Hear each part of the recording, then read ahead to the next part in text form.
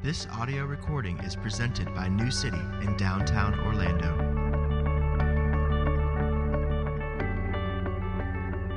Today's scripture reading comes from Hebrews chapter 10, verses 23 through 25. Let us hold fast the confession of our hope without wavering, for he who promised is faithful. And let us consider how to stir up one another to love and good works, not neglecting to meet together, as is the habit of some, but encouraging one another, and all the more as you see the day drawing near. This is God's word. Seated. Thanks, Damien. For those of you new to New City and snuck in a little late, again, my name is Rusen. I'm the associate pastor here, and it's my pleasure to be preaching for you this morning. As Ted already alluded to earlier today, on May 12th, he started a series on seeing and displaying Jesus.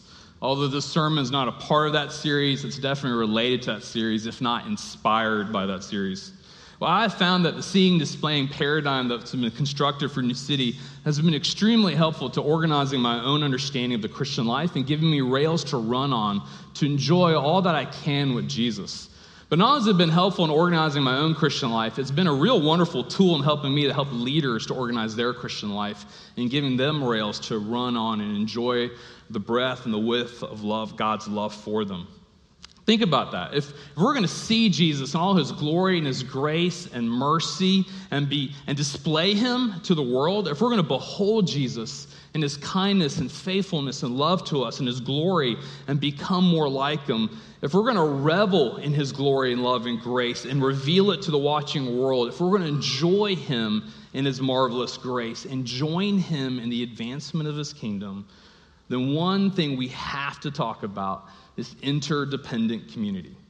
I would dare say interdependent community is indispensable. It's vital to us seeing and displaying Jesus. One author who shaped my understanding of renewal, actually my entire tradition on renewal in the Christian life, is a guy named Richard Lovelace, and he had this to say: among the most vital means of grace are other Christians. Neither the Bible nor the sacraments will leave the shelf or the sanctuary to rescue a Christian who is too discouraged or backslidden to pray or worship, but a concerned brother will do this again and again. That preaches, doesn't it? I mean, when you think about your own Christian life, if there's any extended period of time where you've enjoyed walking with Jesus, you can look back over that time, and as you dissect it, as you look at it through a microscope, you're like, oh my gosh, it was all people. God, by his grace and Holy Spirit, brought other believers in my life during that time period to love me, to encourage me, to chase me down. For example, as much as you may have enjoyed or not enjoyed the Lord's Supper this past Sunday, the sacraments didn't go home with you. And then when you were feeling backslidden or just withdrawn from Jesus, it's not like the communion bread held you down while the wine was pouring itself into your mouth to get a little more Jesus in you, although that'd be pretty awesome. It's not like when you skipped CVR possibly this week, it's not like in Harry Potter style, books start flying around the room, the Bible knocked you over the head and made you sit down and started reading itself to you. But gosh, we can all think of times where our friends in our community have chased us down and hugged us, and when we didn't want to pray, held our hands and prayed with us. And when we were wandering from the gospel, preached the gospel to us and brought us back to the place where we were resting in the love and grace of God. So what is interdependent community? Interdependent community, in short, is reciprocal, mutually beneficial, mutually sacrificial relationships. Again, it's reciprocal, mutually beneficial, and mutually sacrificial relationships. In your first introduction to this topic of interdependent community, we looked at Galatians 6:2, and Ted talked to us about burden bearing and how interdependent community is reciprocal burden bearing. And then he contrasted, and I want to remind us of that. He contrasted from independence, which for us is to live as though we've never been assigned a burden to carry, where God actually wants me to help you or you to help me. And then Ted defined or contrasted interdependent community from codependence, which is to think that individuals don't have a load that only they can carry or should carry, but that interdependence is personal responsibility and dependent humility and community at the same time. There's so many one another passages that we could cover when talking about interdependent community. When you look at the Bible, there's 59 commands to love one another. And so we're supposed to love one another, teach one another, instruct one another, admonish one another, forgive one another, live in harmony with one another, agree with one another, be compassionate to one another. The list goes on and on. This morning we're going to look at Hebrews 10, 23 through 25, because the author of Hebrews highlights seminal aspects of interdependent community. So briefly this morning we're going to look at the purposes of interdependent community, the particulars of interdependent community, and the power for interdependent community. So first, the purpose of interdependent community. If you look at verse 24 in your worship folder, you'll quickly see this. And let us consider how to stir up one another to love and good works. See, the purpose of all our one another, when you look at the scriptures, the purpose of all our beautiful interdependent community is love and good works. So let's break down those two words. Love, the word here is agape, and it's clearly defined by God and the cross. I love how John defines it for us so succinctly. Look at 1 John 4:10 and 11. It'll be on the screen above me. And this is love, not that we love God, but that he loved us and sent his son to be the propitiation for our sins. Beloved, if God so loved us, we also ought to love one another. But don't let that big word propitiation scare you. It's actually a beautiful word when you begin to understand it. Think about how beautiful, one-sided, lavish, gracious, and merciful the love of God is for us. God looking upon us, not wanting us to be stuck in our bondage to sin and death, knowing that we couldn't make up for the sin we've brought into the world, knowing that we can't make up for the harm we bring to others, knowing that we can't make up for the shame that we create for ourselves, sent Jesus for us. Jesus left the glory of his heavenly abode at home, and he came to be in earth and take on skin like us. But unlike us, he enjoyed his Father in heaven, lived for his glory and communed with him perfectly, and obeyed the law in its entirety. And then on the cross, he did something mysterious, magical, and overwhelmingly sacrificial for us. In the cross, he took on our identity. He took on our sin. He took on our shame. He took on every sin, past, present, and future, and he wore it. And there, the wrath of God was poured out on him. And what propitiation is he satisfied that wrath. He absorbed every bit of it willingly, lovingly for every one of us, so that we would be given his righteousness, his aroma, his approval. The satisfaction that the Father has in him would be given to us. And what John helps us to see is that's love. That the Father would send the Son willingly and curse him and pour wrath on him and kill him and then raise him in the dead to secure a loving relationship with you, to secure eternity with you, to secure being able to bestow his love and grace in endless ways for the rest of eternity for you.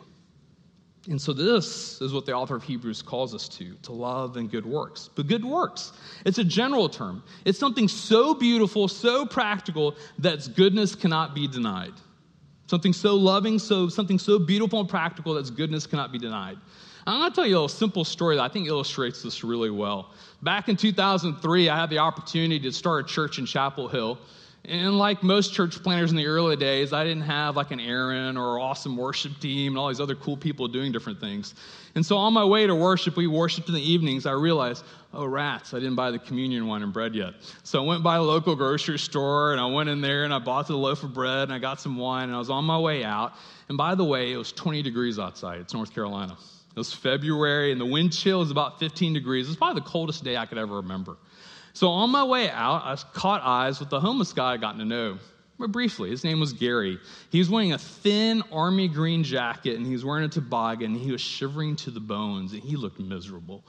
And Gary saw me. He said, hey, Pastor Sin. I was like, what did I tell you about calling me Pastor Sin? My name is Rue. He's like, hey, Rue, man, I'm really cold. I'm kind of hungry. I'm not in a good place. Do you think you can get me something to eat?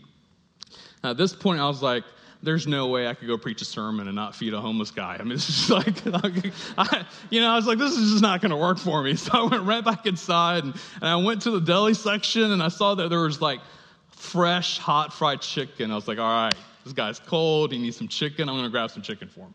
So I went and bought an 8-piece set, and the lady said, you want 4 biscuits? Absolutely. Let's do this right. So I packaged it all up, went, swiped my debit card, went right back to Gary, and I gave it to him. So here you go, Gary. Lord be with you. And then I was walking to my car, and then I saw Gary just dart right across the face of the grocery store and turn the corner. And immediately my heart got incredulous. I was like, oh, that guy, he took advantage of me. Something wrong's going on here. So even though my car was literally in front of their grocery store, I pretended it was in the northeast corner of the parking lot. So I could just kind of sort of vaguely walk over there and check out what's going on. And, my heart was in a bad place. I was already villainizing, demonizing poor Gary. And then when I turned the corner, what saw me blew me away. I saw Gary messing with something, and I suddenly realized there was a man in that 15-degree chill weather just shivering on the ground, shivering so bad he was just laying, kind of crouched on the corner on the ground, covered with blankets and cardboard to keep him warm. And Gary propped him up and then kind of messed with him to free his arms so he could still have those tethered, warming things on him. And then the first thing he did is he opened up the container and took out the biggest piece of chicken, and he handed it to his friend. And got his friend starting to eat. And then he sat down in front of his friend, and then he started eating, and it blew me away. I was convicted to the core. Gary had everything what Gary owned in life was what he was wearing that evening. And what Gary did with the most precious thing that he had at that point was share it with his friend. What he did was so beautiful, it was so practical, it was so generous that I just reveled in its goodness. I looked at him and go, now that's a true friend. Oh, that's the man who's living out the gospel. Here's the man who's being beautiful and loving. Think about it. We all have neighbors who have a marriage on shaky grounds, and you can see those effects on their kids. We all have some coworker that's self-medicating and dealing with the stress of his or her projects. We all have a friend who's in an unhealthy relationship. Because of that, they're a little downcast and upset. Some of us are like maybe you're tutoring a child from a Big Brother program or something like that, and you can see the effects of their parental or family or community situation. And so the question often comes upon us, how could I love them more beautifully and practically so the goodness of my love for them could not be denied? See, the purpose of interdependent community is not to have a community in itself, not to have this black hole community where it's ultimately about just being about us, hanging out and having fun. Those relationships often get rather boring and stale over time, don't they? Because at some point, there's only so many things you can talk about when you get together every weekend, and there's so many craft beers you can try. There's only so many recipes of guacamole that you can enjoy. But reciprocal, mutually sacrificial, beneficial relationships that stimulate you to greatest heights of love and beauty in this world, that's something worth shooting for. Think about this. You've been designed and redeemed for greatness. You've been designed and redeemed by Jesus to love extravagantly and beautifully as he has loved you. And so to what degree is this happening for you?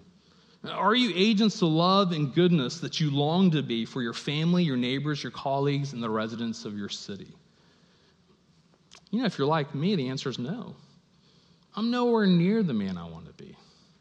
I'm nowhere near the man of loving goodness and kindness where I have these amazing deeds where the goodness of the deeds just stand on their own legs. So if you're like me, you want interdependent community, but man, we got to figure out what it is if we're going to grow in this. So now we've seen the purpose of interdependent community. Let's look at the particulars of interdependent community. So what does this really look like? How do reciprocal and mutually beneficial and sacrificial relationships function? What does it tangibly mean to be both personally responsible and yet dependently humble at the same time in community? See, what I love about this passage is the author of Hebrews gets very practical really fast. And there's 5 perpetual tasks for interdependent community in this passage. Let's look at the first one. The first thing this author calls us to do is think. It's a corporate call to think. Look at verse 24. Let us consider. The Greek word here is kataneo. It's to discover, it's to behold, it's to think, it's to ponder, it's to contemplate. It's calling us to think about specific people God's put in our life and our community and think about their opportunities to love and beautiful, gracious, breathtaking deeds. And it's to think about the obstacles that are in their way, deterrents that are keeping them from living extravagantly beautiful lives, and think about how you could be part of the solution. It's to take a step back and remember, the Holy Spirit's already discipling this person. The Holy Spirit's already conforming this person to the image of Jesus. I just need to figure out what Jesus is doing and join what God is doing. It's contemplating what your role and responsibility is in helping this person succeed, living a lavish life for God. who's thinking about you? And who are you thinking about? When you think about this corporate command, it's let us consider. It's a corporate call for us to be considering each other's lives. Now, we can't do this for everyone, but we can do this for someone. So are there people in your life right now that you've experienced them thinking about you? And are there people in your community right now that have experienced you consistently thinking about them? Now, the author of Hebrews doesn't stop here. I wish he did, but he just keeps going. He first says think, and then the second thing he calls us to do is agitate one another, to agitate. Look at verse 24 again. Stir up one another. He literally says, let us consider how we might stir up one another. The Greek word here is a really strong word. It's to provoke, it's to stimulate, it's to incite. Now, I know right now you're going to like, so I'm supposed to be abrasive? No. This word is a very positive word. It's to be calm and intentional, but you're moving someone to action. You're causing them to reflection. It's like the agitate cycle in your washing machine. I think agitating one another is actually the best way to translate this word because we're trying to agitate each other to love and good works. It's thinking about the people in our lives and not giving what they want to hear, but giving what they need so they can succeed at not only enjoying God's grace, but extending that God's grace to the world. Again, at the risk of telling a story that I'm in again, this is the best example I have. Back in 2008, when I'd been in Chapel Hill for about 5 years, one of the things I recognized about the small little college town I was in, it was extremely racially divided. I know Chapel Hill is a very progressive, liberal image, but still a southern city. And it has a southern city with huge civil rights roots, and that city was divided. And so because I was brown and not white or black, you get what I'm saying here? I wasn't African American, I wasn't Caucasian, I was in between. Well, at least that's the way I was perceived like that. It was like high school football again. I was the only guy friends with everybody on the team, okay? So there's like 3 or 4 white evangelical guys I got to know, and we were friends. And then there's the 3 African American guys downtown that I got to know.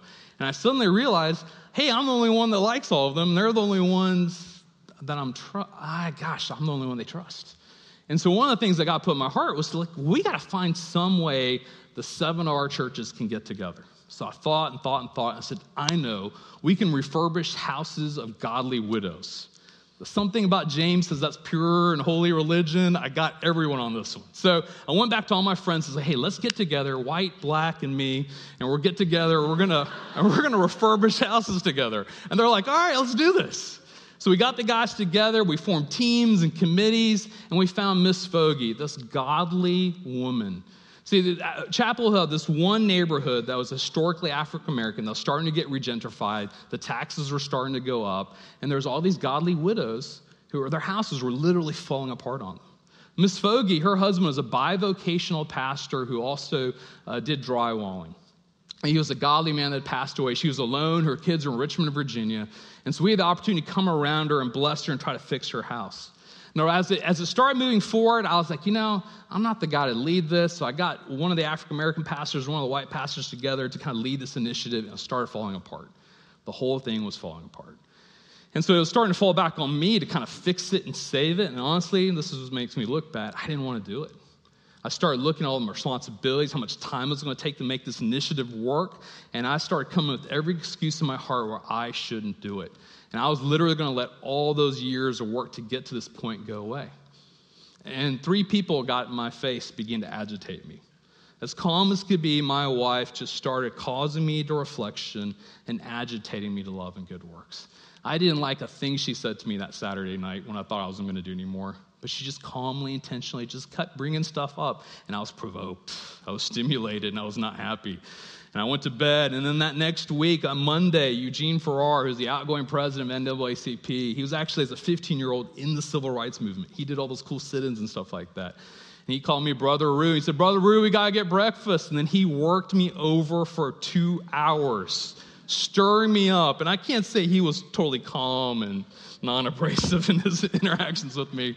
And then there was another African minister, and he did the exact same thing. And by the end of the week, I was like, I don't care what it costs. We're going to do this. And it was so much fun. I would dare say the 7 of us churches, when we fixed Miss Fogarty's house, and then they went on to do other churches' houses when I moved down here, was by far some of the best things we ever did in Chapel Hill. Long story. I'm sorry about that. Who's doing this for you? When you have opportunities for love and good deeds, to love extravagantly. When God's planted a seed in your heart to love and extend beauty and kindness in the world in specific ways, and when you're starting to shrink back or you're not sure how to really execute that, who do you have in your life that's agitating you, causing you to reflection, stirring you up into love and good works? And who are you doing this for? It's a corporate activity. Again, it's a one another command. It's a mutual activity. I know, right now you're sitting there like me going, I don't want to do this. This is very un-American. This is not very middle class. We don't do this. And this may be why we're missing out on living a beautiful, extravagant lives for the glory of Jesus. The third command, particular perpetual task here, is to encourage. If you look at verse 25, it's to encourage one another. Parakaleo, it's to urge, it's to comfort, to exhort, to support. It's to really instill courage in someone. Think about all the commonplaces we fail to love beautifully. Think about our marriages, our relationships with our children, our friends, our coworkers. There's times we just stall out, right? There's no shame in that. There's times we get into a jam with our marriage or with our kids or friends, and we know where we kind of want to go, but it's kind of scary or it's confusing or we got in a bad rut and we just kind of lose hope. And what we need in that time is not someone to necessarily agitate us, although sometimes people want to agitate us, but we need someone to instill courage in us, comfort us, propel us forward, help us to move forward in hope in those relationships where we're stalling out. Again, this is a mutual activity. Who's doing this for you and who are you doing this for? Are you in a place where you're regularly being encouraged and encouraging others when you stall out on the love God's put on your heart? Fourth, and this kind of starts encapsulating the other three, is we need to regularly meet. Look at verse 25. Not neglecting to meet as is the habit of some. Now, this is a general term. It's clearly more than worship. It's not less than worship. It's so much more. When you look at the practice of the New Testament church, especially when you read the book of Acts and you start looking at the various letters, it's clear that various churches had unique practices. But one thing that's clear is they didn't look at church as what we're doing right now. They looked at church much more organically and relationally, where it's what we do in smaller groups together. And then they got around each other and they encouraged each other. And again, the author of Hebrews, man, he had something to say on this subject. Look what he said in verse 3:13. But exhort one another every day, as long as it's called today, that none of you may be hardened by the deceitfulness of sin. Ouch. You know, this explains a lot, doesn't it? Some of us are right now sitting around going, I feel my heart's hardened. Maybe it's because I'm not being exhorted every day. But when you look about the implications of this verse, it's scary. Oh, wait. So if I'm not encouraging and being encouraged every day, my heart's going to get hardened by the deceitfulness of sin. Did you have to put so clearly, author of Hebrews? But he's on to something. We need daily encouragement, not only from when we meet God in City Bible reading every morning, but from each other, if we're going to live extravagantly beautiful lives for the kingdom. Now, we can't do this for everyone, but again, we can do this for someone. So the question is, who are we doing this for, and who's doing this for us? Who do we have in our lives where there's regular encouragement, regular meeting, regular stirring up built into our lives? Now, it's interesting, as the author of Hebrews is pressing into the church globally, he says, it's the habit of some to neglect this. Now, we have no idea who that habit of some is and why they're neglecting it. I mean, who knows? It actually doesn't even matter. I'm glad he was vague. The real question is, why don't you and I regularly meet with others, right? And this is where it gets personal and a little touchy, but think about it. We're afraid of being let down. We're afraid of being known. So our fear and our approval issues, our control issues, our desire for certain images, our independence, our arrogance, man, it runs roughshod through our hearts. And it prevents us from regularly meeting and benefiting from one another. And so we miss out on the beautiful love, both experiencing that love, but then also dishing it out. The fifth command, particular thing here, the task that the author of Hebrews gives us, I think is where a lot of the enjoyment and the power comes from. But look at it, verse 23, firmly grasp the gospel. Firmly grasp the gospel. Look at verse 23. Let us hold fast the confession of our hope without wavering. Now, let us hold fast is all one Greek word, katecho. It's to seize, it's to hold fast, it's to have a firm grip. I mean, if you looked at the call to worship that Ted did a fantastic job having us look at twice, is look what's available to us. We have free and unfettered access to our Heavenly Father. He enjoys us. He brings us close to him.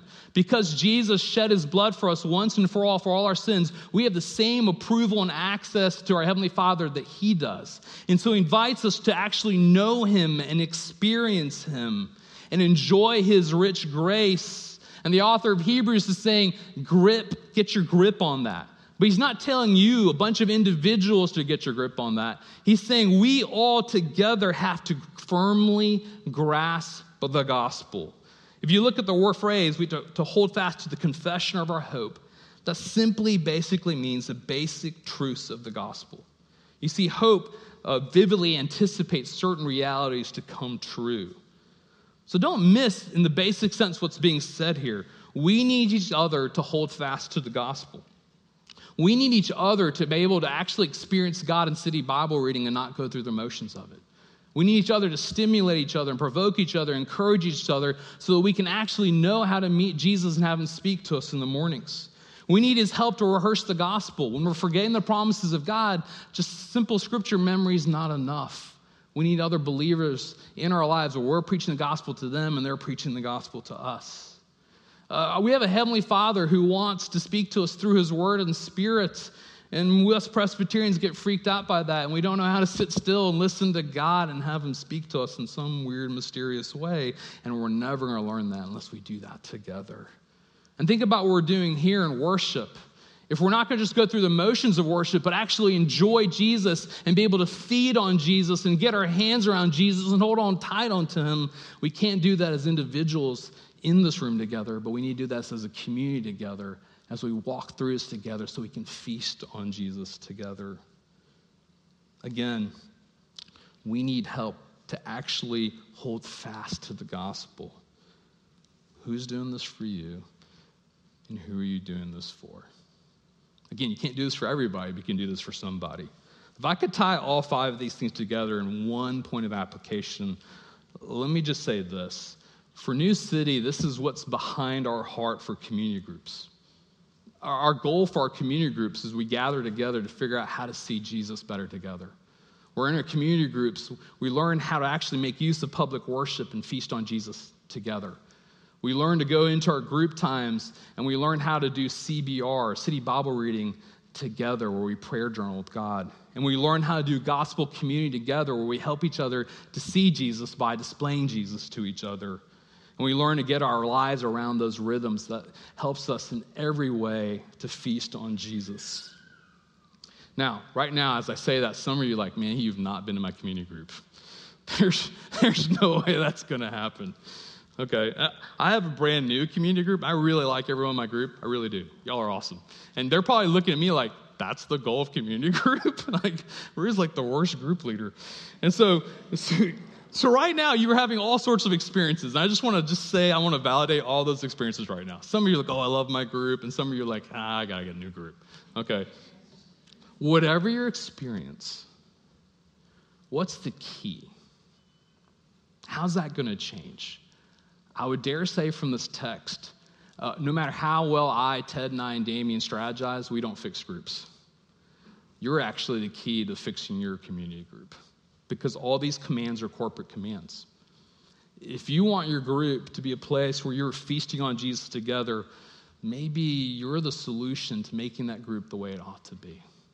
So if you're in a group and you're sensing right now God wants you to help your group to be better, go hang out with the couple that's leading your group. Go tell them you're in, and you'll do anything they need to make this group succeed. If you're kind of like one of those people, like you're testing out your group and you're realizing maybe this is where I need to land, what does it look like for you to double it down and invest yourself a little bit more?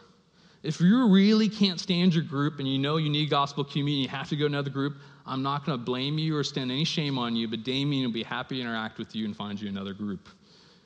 But if you're not in a group and you desperately want gospel community, please let us help you find one, because we need you to experience the power of the gospel. Make sense? Now that we looked at the purpose of gospel community, not gospel community, the purpose of interdependent community, the particulars of independent community, And let's now look at the power for independent community. I love how this passage ends. Verse 25, all the more as you see the day drawing near. So we're encouraged to do all these one anothering commands and to hold fast and do this stuff as we see this great day, capital D, drawing near. What is this day? On one level, it's the day where Jesus makes everything right. It's the day where everyone has to give an account. It's the day of judgment. Now, depending on your Christian upbringing, you're thinking day of judgment, some big movie screen where all your sins are going to be showcased. That's one way to look at it. But I actually think the author of Hebrews is thinking about this day another way. It's a day of glory. It's a day of love. It's a day of rest. It's a day where Jesus makes the world the way it ought to be. It's a day where we won't be able to sin anymore. It's a day where God's love will be made complete and perfect in us. It's a day where we'll really rest from the weariness of sinning and confessing and going to Jesus and having to live in gospel community where you have to agitate each other, because in that day we won't have to agitate each other because Jesus is going to make us perfectly whole, and we're going to be able to fully rest in his love and his grace. And what the author of Hebrews is telling us to do is your finish line is coming. Your finish line awaits you. Live for that day. Because if you live for that day, it's going to fuel you to right now roll up your sleeves and live in beautiful, interdependent community. But how can we be assured that that day is coming? Look at verse 23. For he who promised is faithful. We know this day is going to happen because Jesus showed the most marvelous, spectacular way it's going to happen because he died on the cross for our sins. He showed what he began in us, he is going to be sure to complete. The author of Hebrews nails this point over and over and over. In Hebrews 3, he says, we share in Christ. It's a very mysterious term. We already partake in Christ and feast in Christ. We're already in Jesus. In Hebrews 12, he talks about how we're sons and daughters of our Heavenly Father, and our God loves us so much, he even disciplines us because he wants us to be like Christ. But in Hebrews 9, he talks about the promise of how we have an inheritance. Going back to that finish line, that day that's coming. Jesus is going to give us his entire glorious inheritance. He's sharing every bit of it with us.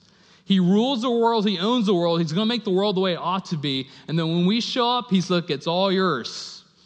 Let's enjoy this together. This is the day we get to wait for. And to a degree, we allow that day to captivate our imagination together. To the degree we encourage each other to live for that day. To the degree we agitate each other to enjoy that day and hold fast that day with unwavering conviction firmly, is to the degree we're going to be freed up to thoroughly love one another. So there's breathtaking, beautiful good deeds. They're just undeniable pouring out of us. Let's pray together. Father in heaven, none of us in this room have interdependent community to the degree you've called us to have it. We're thankful that there are pace setters in this room, that you've been discipling and changing to give us a direction in this. But Lord, we will not have interdependent community to the degree that we would love unless you show up and enable us to do it. So we beg you, Father, Son, and Holy Spirit, to empower us by your gospel, by that day coming, to help us to love one another. Particularly encourage and exhort and hold fast to the gospel. Father, we're thankful that this is not a new subject to New City. We're thankful that you have been creating gospel community, interdependent community for years. We're thankful that there's pockets of this already happening in our church. And Father, we beg you that in the next year or so, you would make this a confounding, beautiful reality in our church. And we pray this in your blessed name.